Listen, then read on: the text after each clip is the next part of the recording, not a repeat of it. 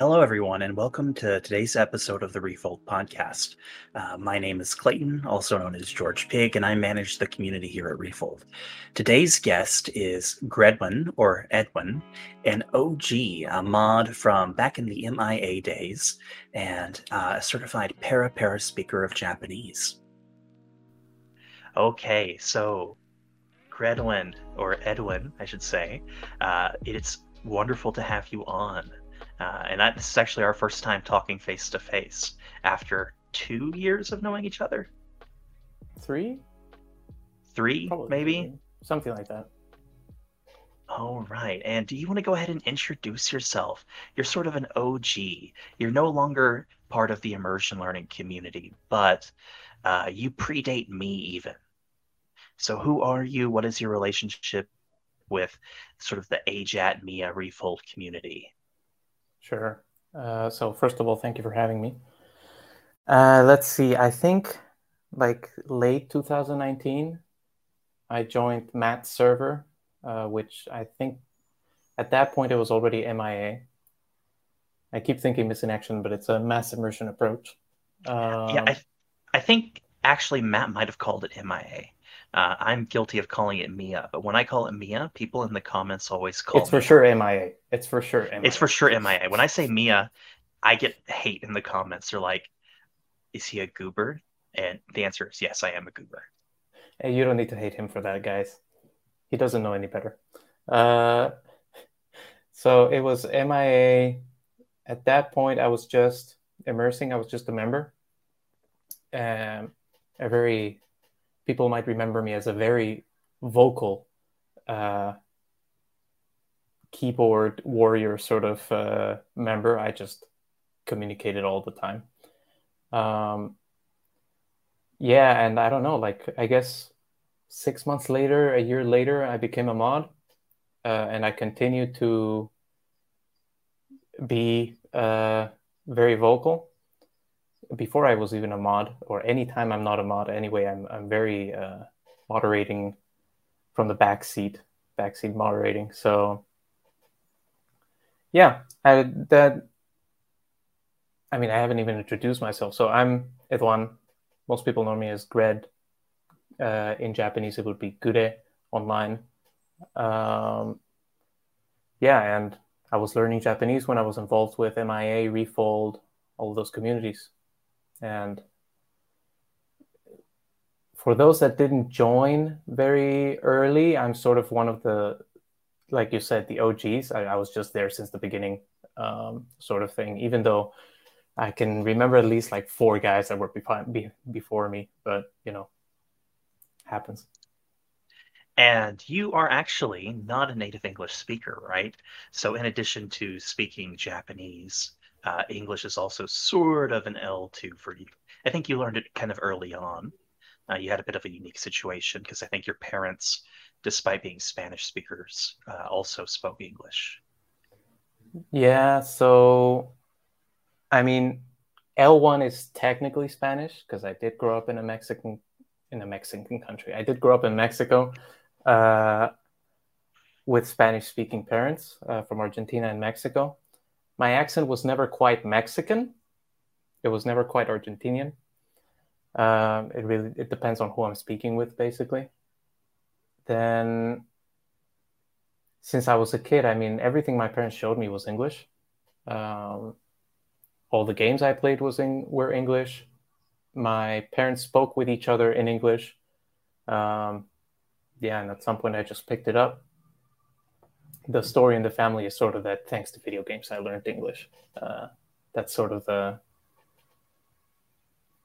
I keep forgetting it, but that's sort of the myth sort of thing inside of the family.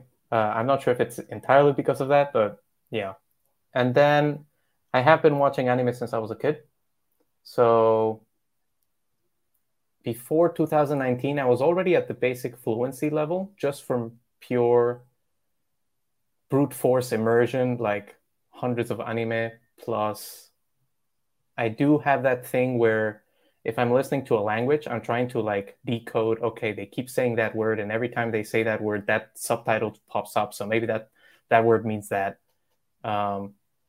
which is perhaps a slower way to do it. You really need a special kind of brain to be able to focus like that the entire time. But yeah, that's more or less how I learned Japanese, and Spanish and English. And I'm pretty sure I don't sound like native in any language, to be honest. But English is the one that I have the widest vocabulary in for sure. So you sort of, I guess, came into Refold or MIA already being a believer in immersion because it's sort of how you acquired English, which has now become your primary language. You live abroad. You do not live in a Spanish-speaking country. So I imagine that English is sort of your daily driver. Yeah, for sure. I mean, with family, maybe I use Spanish, but otherwise it's English. Even if it has to be a little bit dumbed down because in Germany they don't have native level English. Or sorry, it's not even Germany, it's Switzerland. But yeah. Yeah, there's this odd, you know, a lot of people from the Germanic countries have really good English, like on an international level, but it's still definitely not totally native. And this Yeah. applies to the Netherlands, it applies to Sweden. They're very high level, but it's still not quite native like. But at this point, I don't think they care. I don't think that a lot of Western European nations feel the need to sound American or British. They're No, okay with that sort of Euroglish. It's good enough for them. And for sure. For sure. I mean, you just reminded me. It's funny if you can speak a lot of times with Germans, sometimes Swiss people. Their English sounds completely British. Like from their perspective, they're like, no, it's not that good, blah, blah, blah. But at least from my non-British English perspective, they sound like if they were from like Southern London or something. They have well, that sort of accent. it's interesting because in the Refold and MIA community, there's this sort of native speakerism, the idea that the native speaker of the language should be the target like model for the language. And I think for a lot of Europeans, that's just not the case. I think we're growing into this sort of generation of world Englishes where, people from India and people from Germany are going to speak a German or Indian variant of English, and that's okay. Um, Mm-hmm. you know, but I English mean, is a bit of everybody a unique. understands it, right? Yeah, everybody understands it, and Everybody forgives the German that says make a test instead of, take a test or something like that. actually, take a test is very American. In some countries, they sit a test, like I think in Canada, maybe. So the verb phrase for taking a test varies among English Interesting. speaking countries. Do you know what the British So one is? I don't.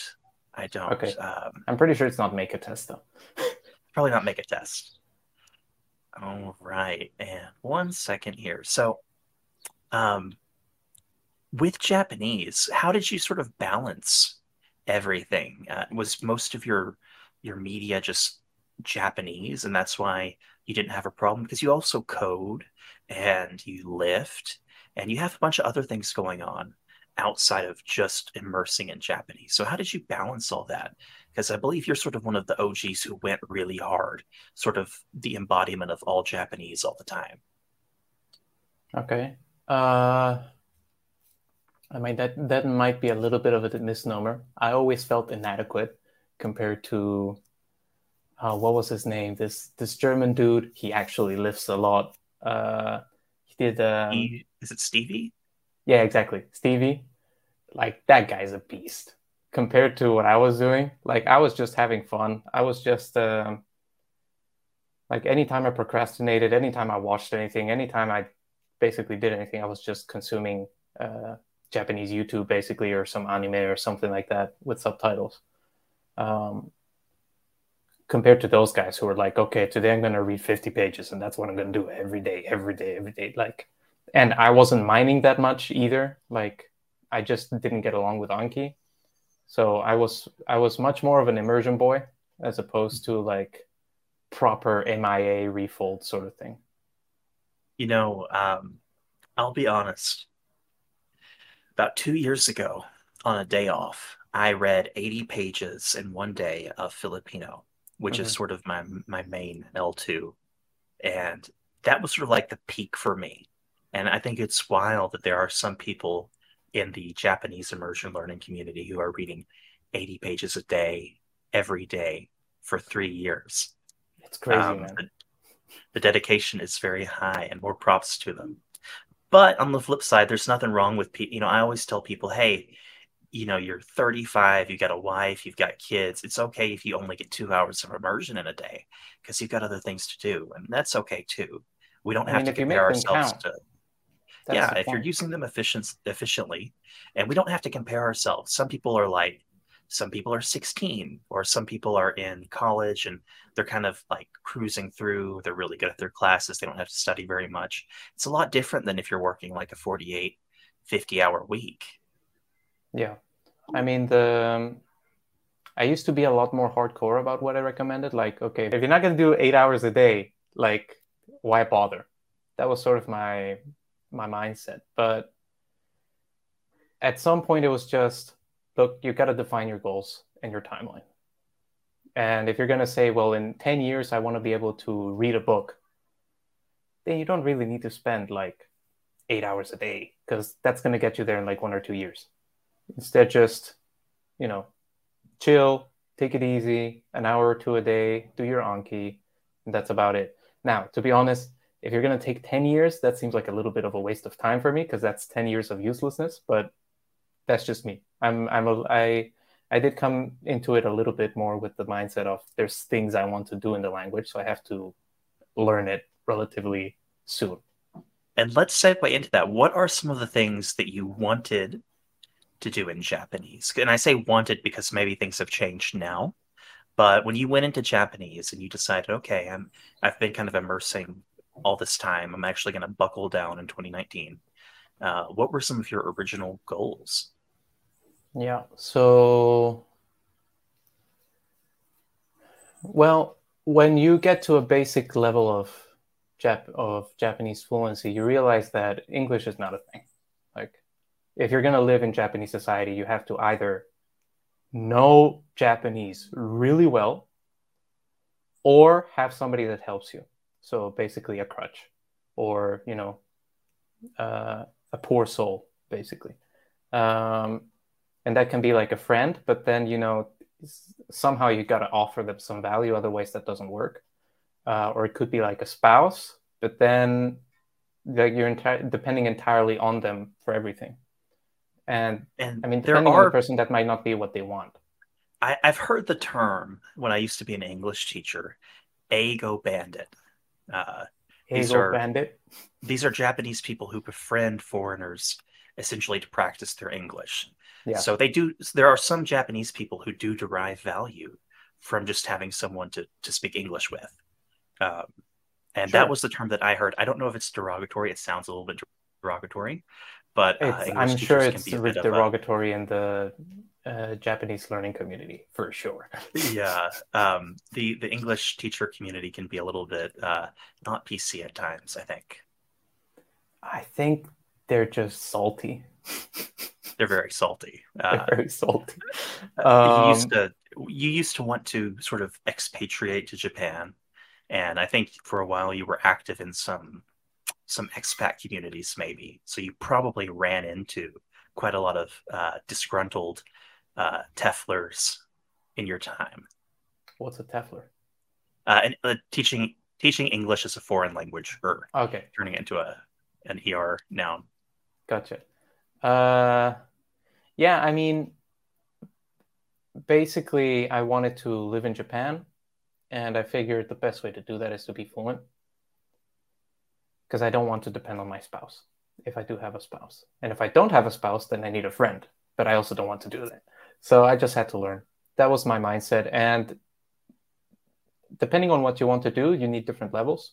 I mean, if you want to go there and, work as a lawyer, that's a different level of Japanese that you require compared to you just want to live there and relax. Maybe you work at an international company, and then, you really just need Japanese for day-to-day interactions. If you want to do what I wanted to do at that point, which was translate complex philosophical texts only available in English into Japanese with like a really high level of fidelity, that's a different thing. Like you need to, if you have different branches of skills in a particular language, you really need to delve much deeper into the whole conceptual, how does a Japanese person think sort of level of language acquisition, as opposed to the linguistic structure of, let's say if you're a lawyer, law, where your focus might be much more on, government structure, kanji, which there's a lot of in political and legal stuff, that sort of thing. So I was much more focused on that sort of day-to-day, plus just like, how can I really get into having a Japanese brain sort of thing. Yeah, and you mentioned translating sort of philosophical work. I have found that I've met quite a few very dedicated learners who are interested in that. I've met somebody who is associated with sort of like the Wycliffe group. They're sort of like a Protestant Christian group. They're I think the same people behind SIL, Summer Institute of Language or something. It's sort of like I don't know. I link to their website a lot, even though it's sort of missionary-esque, because they just have a lot of good linguistic stuff. They have a sort of a glossary of linguistics terms. So if like you ever use a linguistics term and somebody doesn't know what it means, you're like, oh, just check this. So I think that's sort of, is this a new resource that I'm not aware of? I don't know if it's a new resource, but it's just, I think it's like sil.org.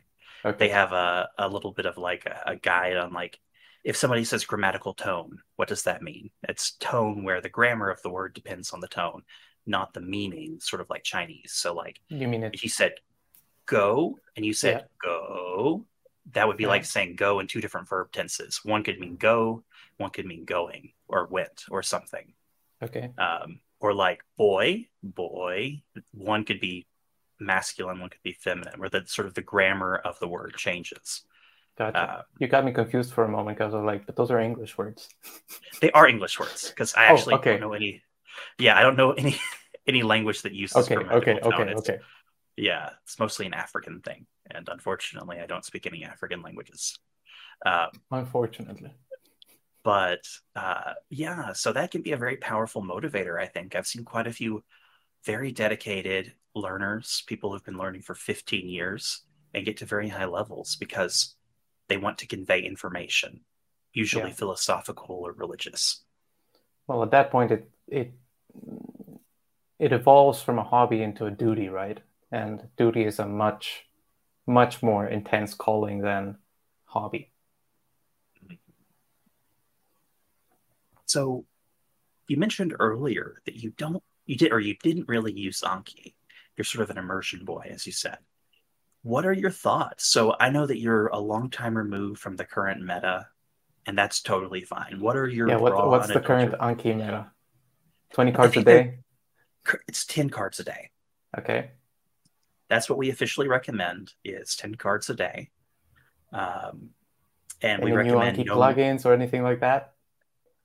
No, I think that we have some of our one-on-one coaching clients using the improved stats add-on just because it shows you more stats at a glance, like how well you're doing. You don't have to go into the stats section. Yeah. But in general, no, we keep it simple. Let me see if I can open up Anki right now. We limit Anki, at least with our coaching clients, to like 30 minutes a day max.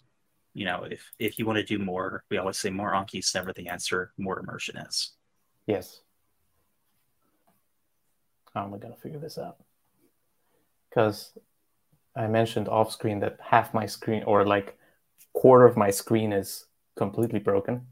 So it's really hard. What happened to your screen? Did it take a tumble or? No, Mac screens are very sensitive. If you put like a crumble in there and then you try to close it and the crumble is too tough, then the glass cracks. Now, it wasn't a crumble. Gotcha. I'm not giving them enough credit, but it was something like that. Let me see if I have it on my phone instead. Yes, I do. But I don't have the plugin I wanted here. But At the height of it, or all of my cards, all of them, it's 1,700 cards. And that's 2 years worth of immersion, if I That's remember not very correctly. many. Not very many. That's really not. It was really like an average of like 2 or 3 cards a day. And that was mostly like 5-10 cards a day, and then burning out on that. And I'm like, okay, I'm not going to add any more for a while. And then that's a month or two of that. And then another 5 or 10 cards a day for like 3 weeks, that sort of thing. I don't have the plugin here, but I do remember in all of my cards, I had around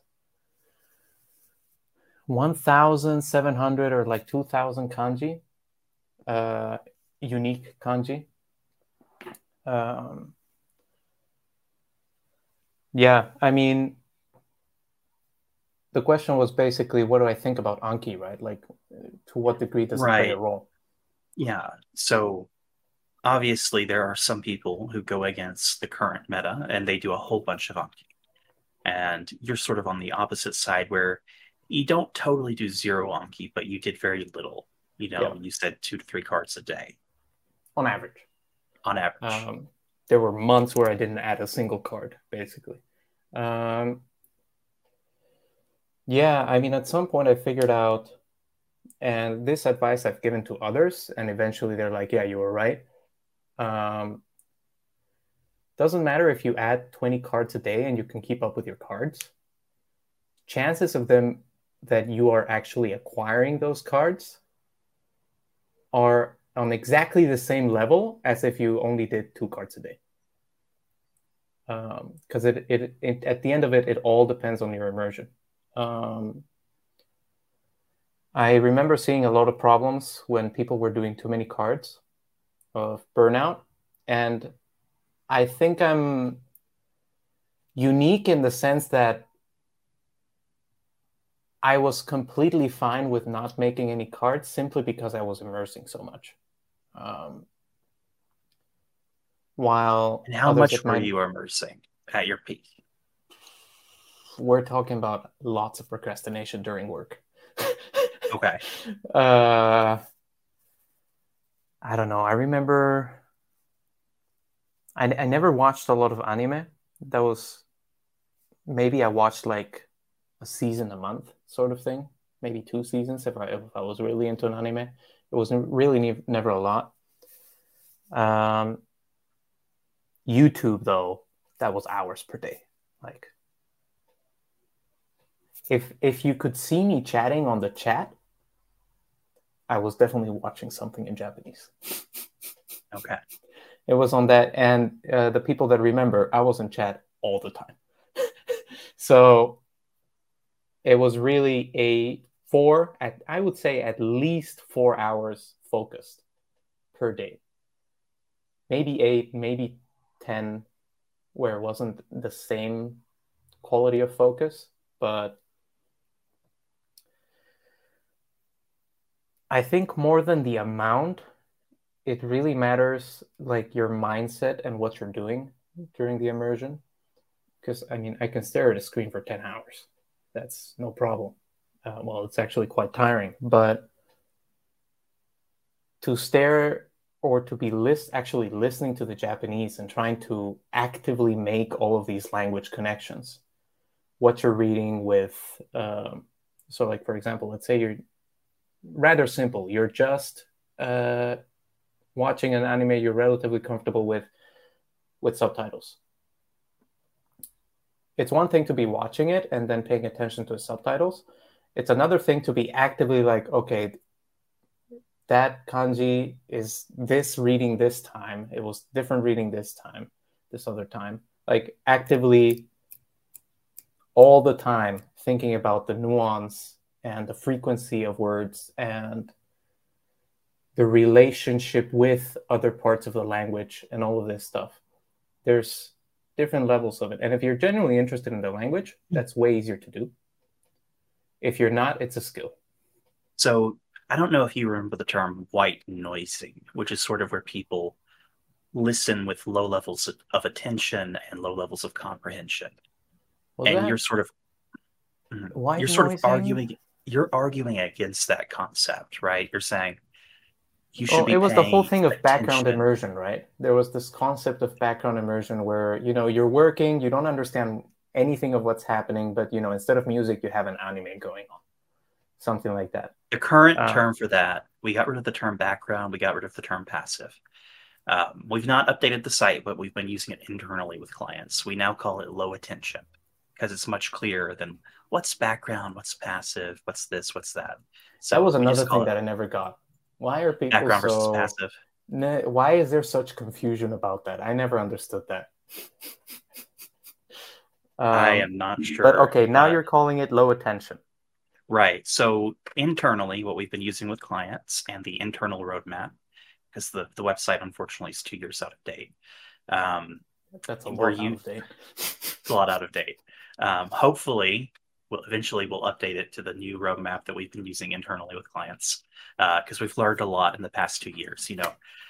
We've got these paid clients who they use Toggle, and we get to see all of their data, all of that tracking. We get to monitor their progress.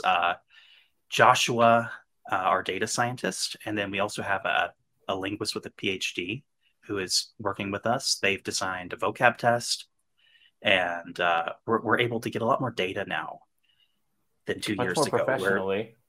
Yes, and when it started, it was sort of Ethan and Matt's best guess, and they weren't bad guesses, but they were still just guesses, Yeah. So internally, we've changed some things. So we call interactive immersion what used to be called intensive, and we call extensive immersion what we used to call free flow, and we call passive low attention. Okay, so repeat them again for me, just top to bottom. So interactive, yeah. extensive, and low attention. And then we call doing stuff like Anki or Taikim, we call that priming. Okay. And you asked whether I'm sort of against low attention, basically. Correct. I mean, right now, I'm sort of getting into this thing where even music is probably too distracting if you're trying to do something of value. And they've actually done studies about this now, where it's not with music. Does that include music without lyrics? It includes any noise. Any noise. Okay. If you're focused, particularly if you're trying to focus, any degree of noise at all makes it harder. So even the park noises outside, or car driving by or something like that, even that makes it tougher. I seem to remember that study made a difference between you're focused already and you hear something versus you're just starting to get focused and you hear something, and how long it took them to reach that focus. So, if you're a programmer and you have low attention immersion in the background, that's just harmful, basically, for your focus, especially because you internally know that you should be paying attention to it if you want to get something out of it. So, you're not focused at all on what you're actually doing. Now, how about things that are rote, like if you're walking the dog, or if you're chopping vegetables, things that do not require a lot of attention? How do you feel then? The difference between paying attention when you're coding is very different than if you're just sort of, hacking and slashing away at vegetables for your, There's a really good book, Hyperfocus. And they also make a difference between you want to really focus, you're doing something that's a little bit not too intensive. It doesn't require a lot of your attention, a little bit automatic. And what was the other thing? I feel like there was something else, but in any case, in the case of, let's say you're chopping vegetables, if I remember correctly, the book basically says that's the best spot for when you're trying to figure things out. In terms of like you're trying to think about the future, for example, like, okay, what I want to do in the future. And you just have an intention to think about these things. That's the best moment for that sort of thing. If you just sit down and think about those things, then the task itself is a little bit too boring. And so you get way more distracted. It's sort of thinking of your attention as like units. And you really want to be spending as close to 100% as possible. But if the activity doesn't take 100% of those attention units, then you get distracted. So if I remember correctly, if I take that sort of understanding and what I remember about doing it myself,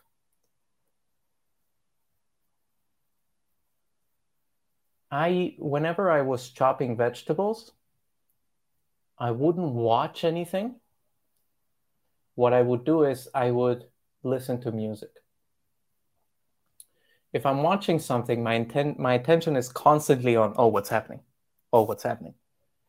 And I'm just completely distracted on both ends. Versus with music, I'm just listening.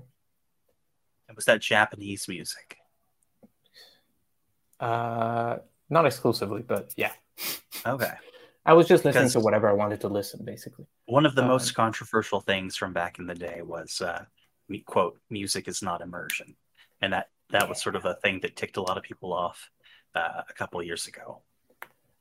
There's nuance to it, right? But there is nuance to it. And I will say that Ethan himself has personally, with a one-on-one client, got them immersing in music intensively, doing lookups the same way you would with, Yomi-chan or something. Because he's a music guy. He loves music. He eats, breathes, and sleeps music. He finds it entertaining and compelling. And it was sort of the ticket to getting him to immerse it all. Because he wasn't the type of guy to sit down and watch a series or binge watch YouTube, Yeah.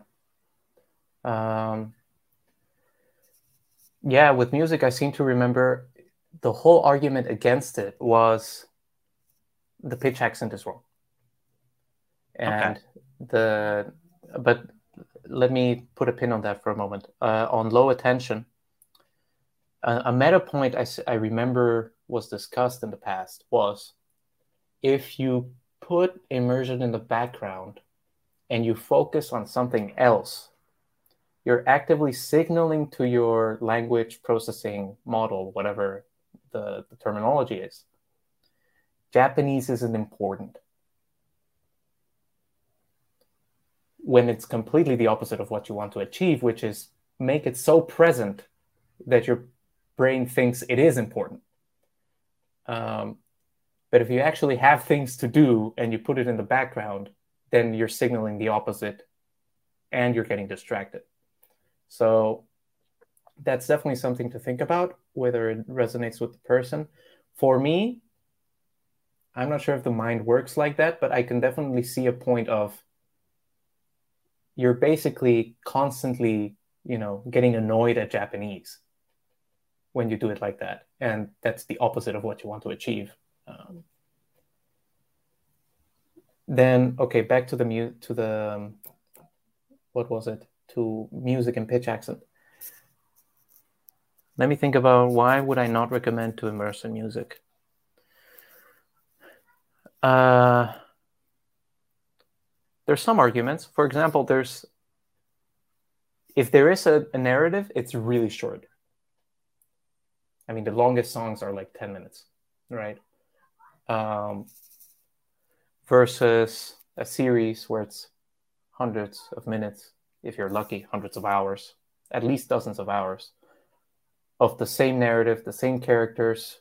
The other thing is with series, even though it's all fantasy usually or fiction, it still abides by the cultural rules of the particular culture that is producing that. So if you watch 20 animes, at some point you figure out people don't wear shoes. At some point you figure out there's a hierarchy between people in the Japanese society. At some point, you figure out that there's different character archetypes, and how they speak is different. I'll put a pin on that as well. Actually, let me make note of that as one of my favorite points of Japanese. If you have a pen that's working, could you make that note for me? You know what? I'll keep it in the back of my head. I do not, but I can take that as a note. Yes, please do. Okay, you have all of those things versus with music, it's the context of the song and that's it. And music, if it's good music, it tends to be poetry as well. It tends to rhyme and all that sort of thing. They take a lot more liberties with what kind of world they paint. That's one thing. They take a lot more liberties with their use of the language because it's poetry. And that's the whole point of poetry, to be creative with the language. It can be harder to tell who's talking if there's multiple characters in the song. Now, if there's two singers, that's much clearer, of course, or three singers or whatever. But if it's one person singing both, it can be difficult. And then sometimes you can only really tell the difference when you're fluent, where you can tell, oh, they're speaking different, therefore it's a different character.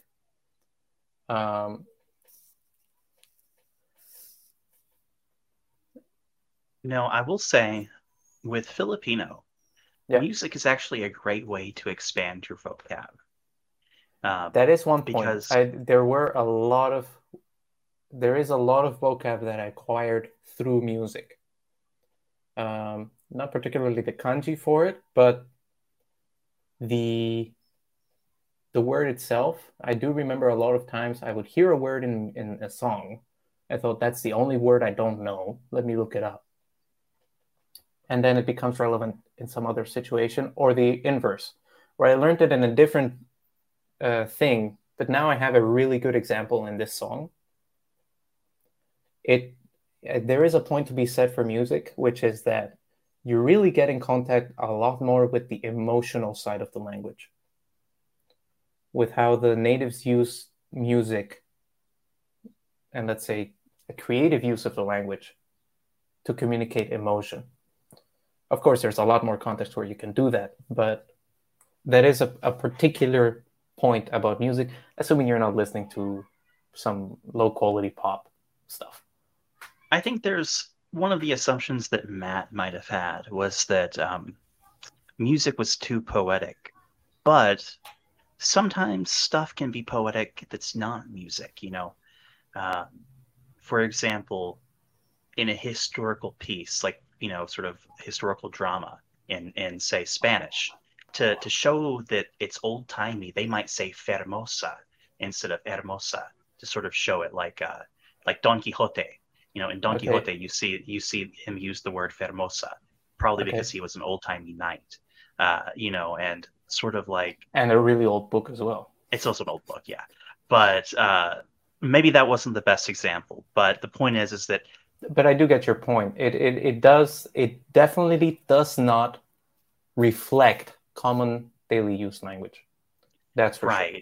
And I think one of the assumptions is that media does, but sometimes I think media doesn't. You know, if you're watching a historical drama and they start saying, "Oh, thou art quite handsome," you know, thou art quite comely or something. That's not exactly how we talk today either. I was going to say, I'm not sure if they used handsome back in the day, you know? They might have said comely or something. I'm not really sure. I don't speak early modern English, unfortunately. Me neither. I just know that handsome sounds too modern. Sounds too modern. Yeah, I mean, with music as well, Matt, in 2019, that's when Matt started getting into the whole pitch accent stuff. Well, sorry. That's when he started preaching about it. He had like a year or two before that where he did a lot of the groundwork to acquire it. So a lot of his focus of don't mess this up was don't acquire the wrong pitch accent. Music is very liberal with pitch accent, and I do not mean that lightly. They're very liberal. To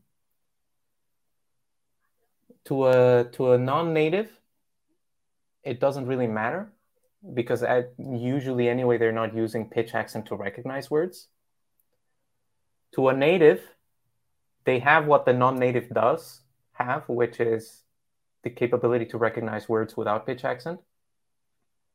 But a native can easily tell, oh, they took a liberty there. Oh, they took a liberty there as well. They make this longer than it normally would be, or they made it shorter than it normally would be. That's not pitch accent, that's just normal pronunciation. I feel like you just said a point that was interesting. Oh, yeah. Whether media uses common parlance or not, the common daily language or not. No, it does not. I mean, that's sort of one of the memes against immersion, right? It's like, if you're immersed with anime, you're going to sound like an anime character. That ties back to what you mentioned earlier, which is Japanese media has this stylized character archetype where, like, a good example is the old guy says washi, even though in real life old men don't actually say washi, but that's sort of their way of letting you know that the speaker is an old man. Yeah, exactly. It's you know, if we thought about Like it in English, it would be like the redneck always says, "Gosh darn it," you know. It's like, I don't know if rednecks actually say that often, you know.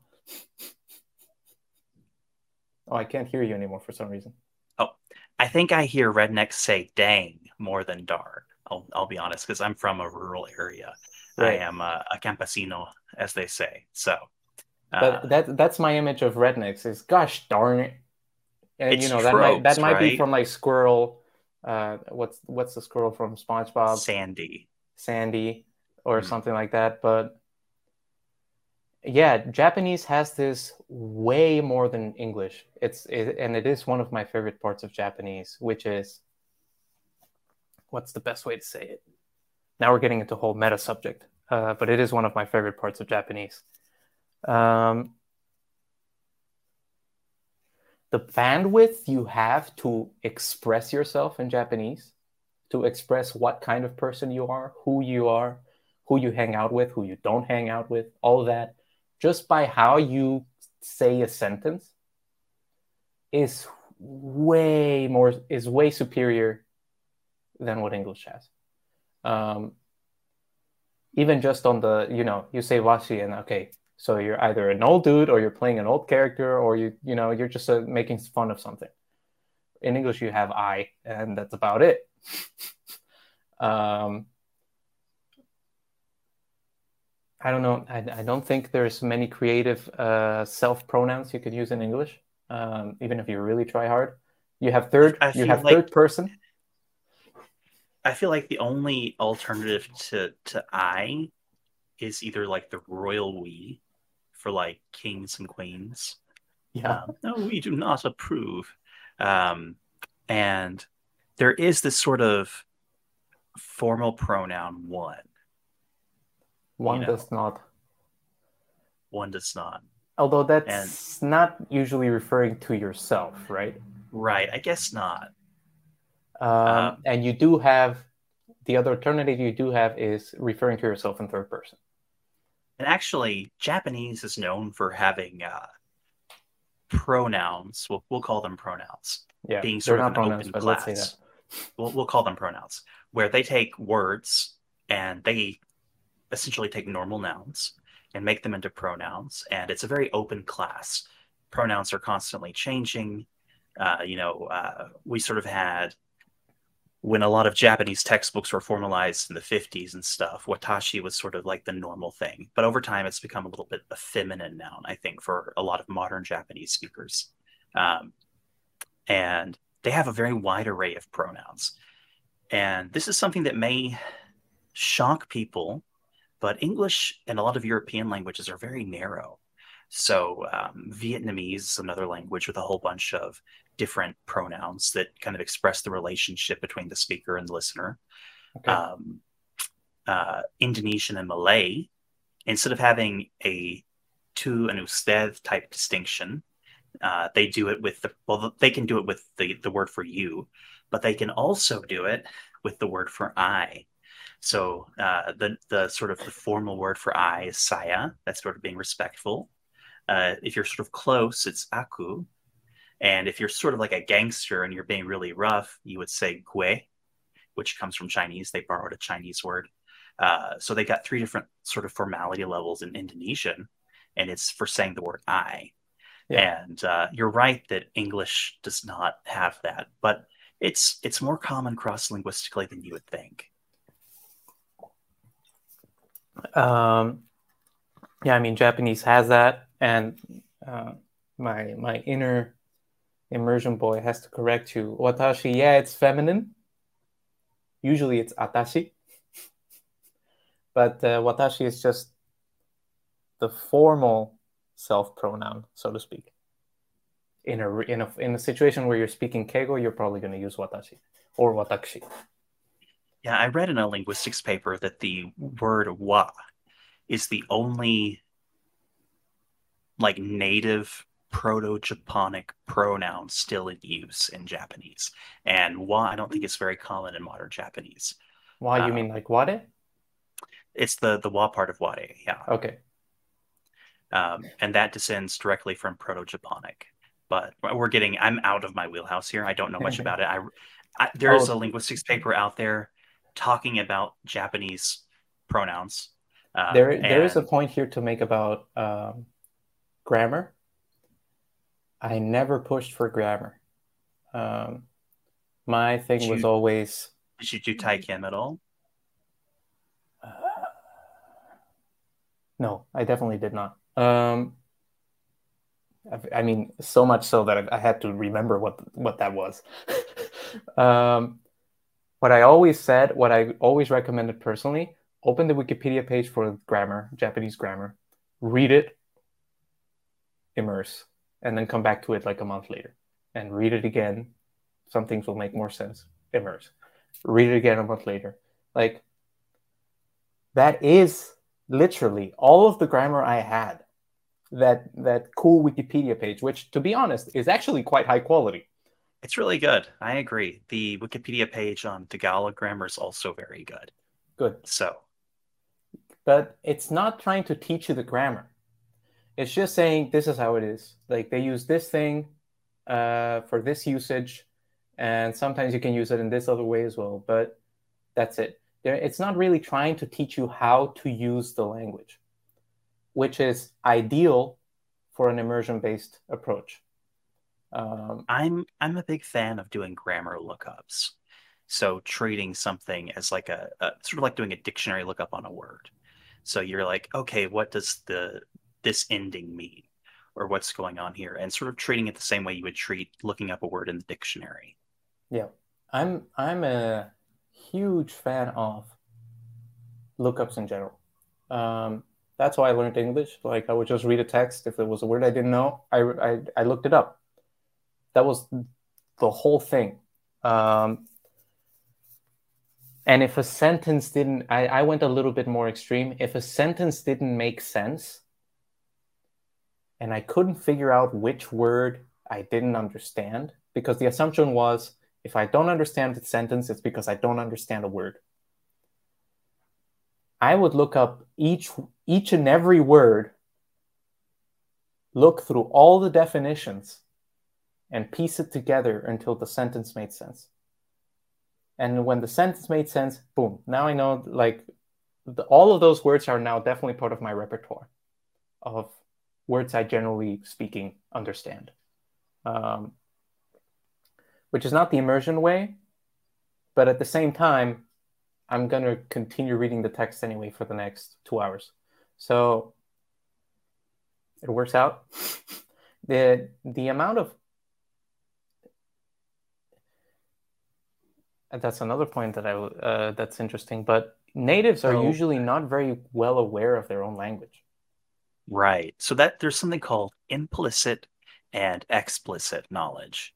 Yes. Um, and when it Conscious or comes to and unconscious as well. right, when it comes to language and like language instruction, I used to be an English teacher, and before I became an English as a second language speaker, I did not know much about English grammar. And well, I knew about it, but it was all implicit knowledge. I just knew how to do it. I knew how to use it, That looks but I wrong. couldn't That looks right. explain it. Right. And I totally agree that unless they have studied JSL or something to be a teacher, they probably do not know how to explain it. Yeah. And But that's true for pretty much any the native, I think, of any language. let's step away from grammar for a moment. How many people have looked up tree in the dictionary? I have no clue. I mean, I've looked it up. right. I've looked it up as well. How many people have looked up concept? How many people have looked up cat? You know, natives tend to never look up words at all in their own language. You know, I occasionally run into jargon, what we would call very narrow domain stuff.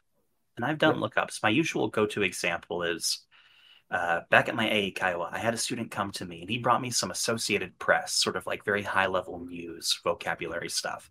He said, I want to read this article. I can't read high-level news articles. And the article he brought me was about lignite. And I had no clue what lignite was. It's brown coal. It's a low-quality coal, as opposed to like a black coal. I didn't even know there I were grades to coal. yeah, well, I looked it up. So I definitely don't bat an eye at doing a lookup in my native language when it happens. Yeah. Um, The I remember an eye-opening experience I had. Let me see if I can actually remember the two words. It was the difference between evidently and apparently. and I could not explain the difference between those, if there Right, is but one. you know there's a difference. I'm sure I would in context if someone used one in a way that I would not use it. But I will say with English, over the years, I've gotten very cautious about giving feedback because it's such an international language. Sometimes what's valid for me is not valid for another person, and Yeah. vice versa.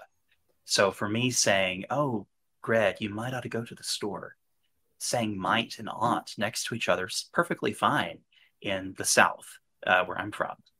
But if you go to like England or if you go to another part of the US, that doesn't sound right. Australians often say, "How are you going?"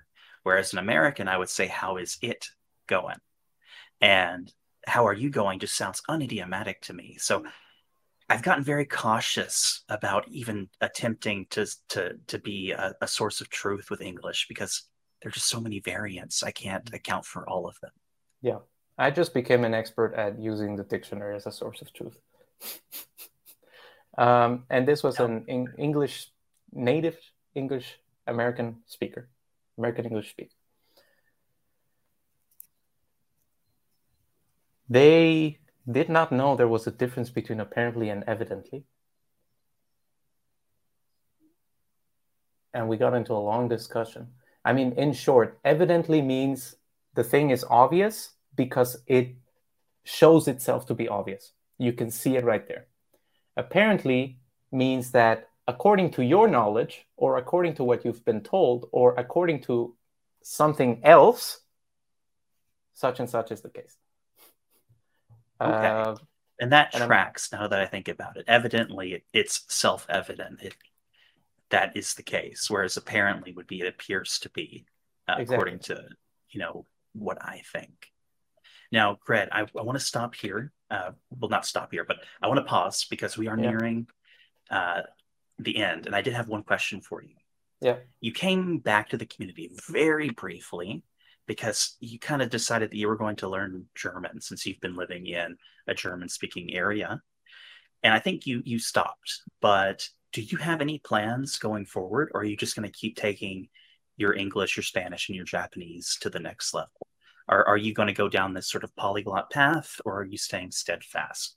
I do want to know. German, I see no use for it, and I currently have no passion for it. Okay. So I don't think it's going to go anywhere.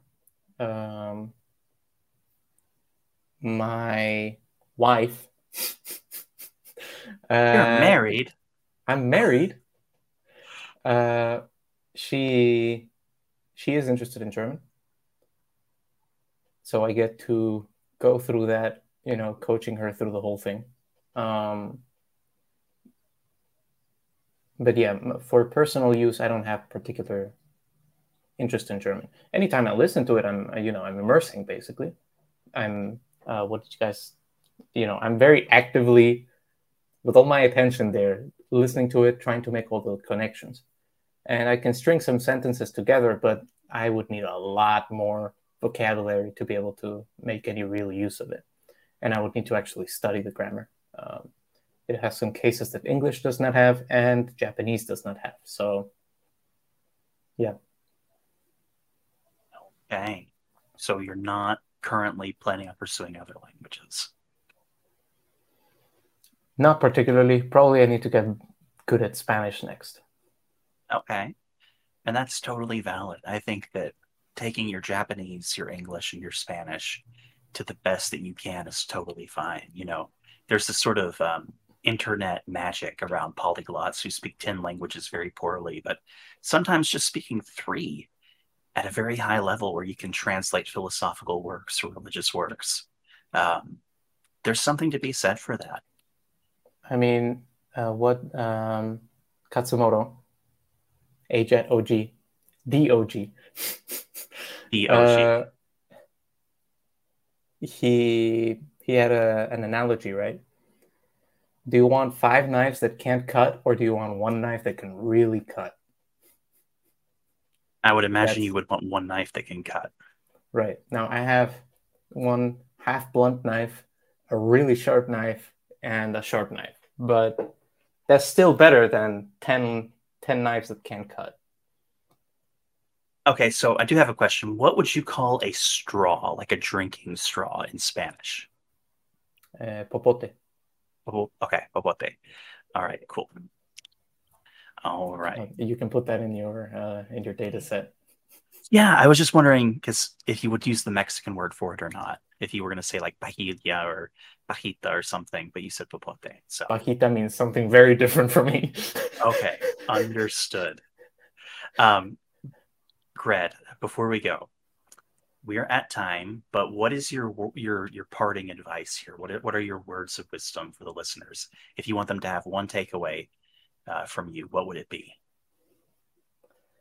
Oh boy, there's a lot. I guess in terms of language learning, as opposed to Japanese specific. Oh, Japanese specific really quick. Anybody that tells you that pitch accent doesn't matter, they don't know pitch accent. That was that on Japanese. In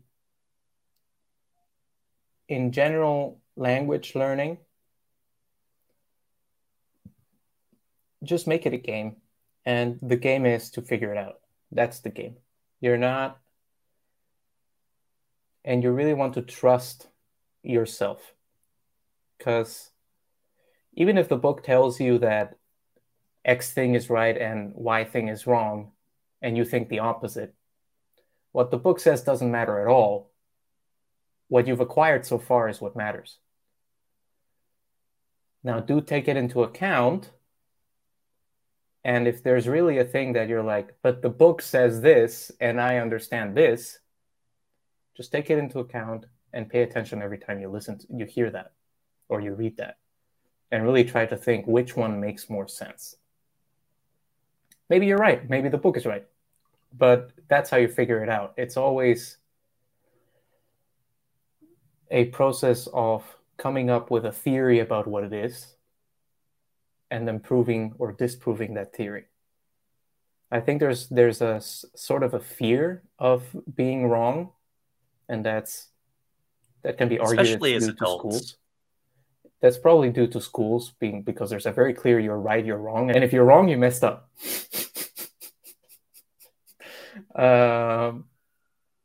You can just put the bleep on it, you know.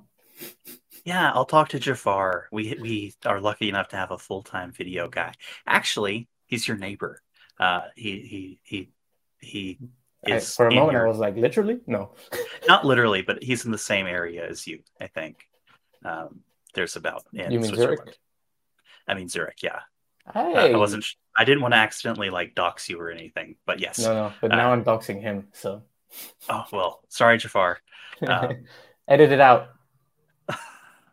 But yeah, Gred, thank you so much for being on. This is another podcast where I feel like an hour was not enough time. I feel like I can do 5 hours if you want. Yeah, it was great having you. And maybe there'll be a part 2 if your schedule allows for it. I would love to follow up because I think you've got more to say. People know me for that, yes.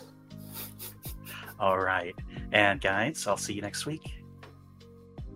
I want to thank you for listening to this episode of the Refold Podcast. If you're watching the live premiere, you're in luck. Right as it ends, we have an after party over on the Refold Central Discord server. Come join us by using refold.link/join and chat about the episode. If you enjoyed the podcast and would like to hear more, you can find older episodes to listen to on YouTube and Spotify. Let us know what you thought about the video by liking and leaving a comment below. Do you have suggestions for upcoming visitors or requests for particular topics? Please feel free to reach out to me on Discord at GeorgePig #5413 or via email at clayton@refold.la. Thank you all for watching and or listening, and I'll see you next week.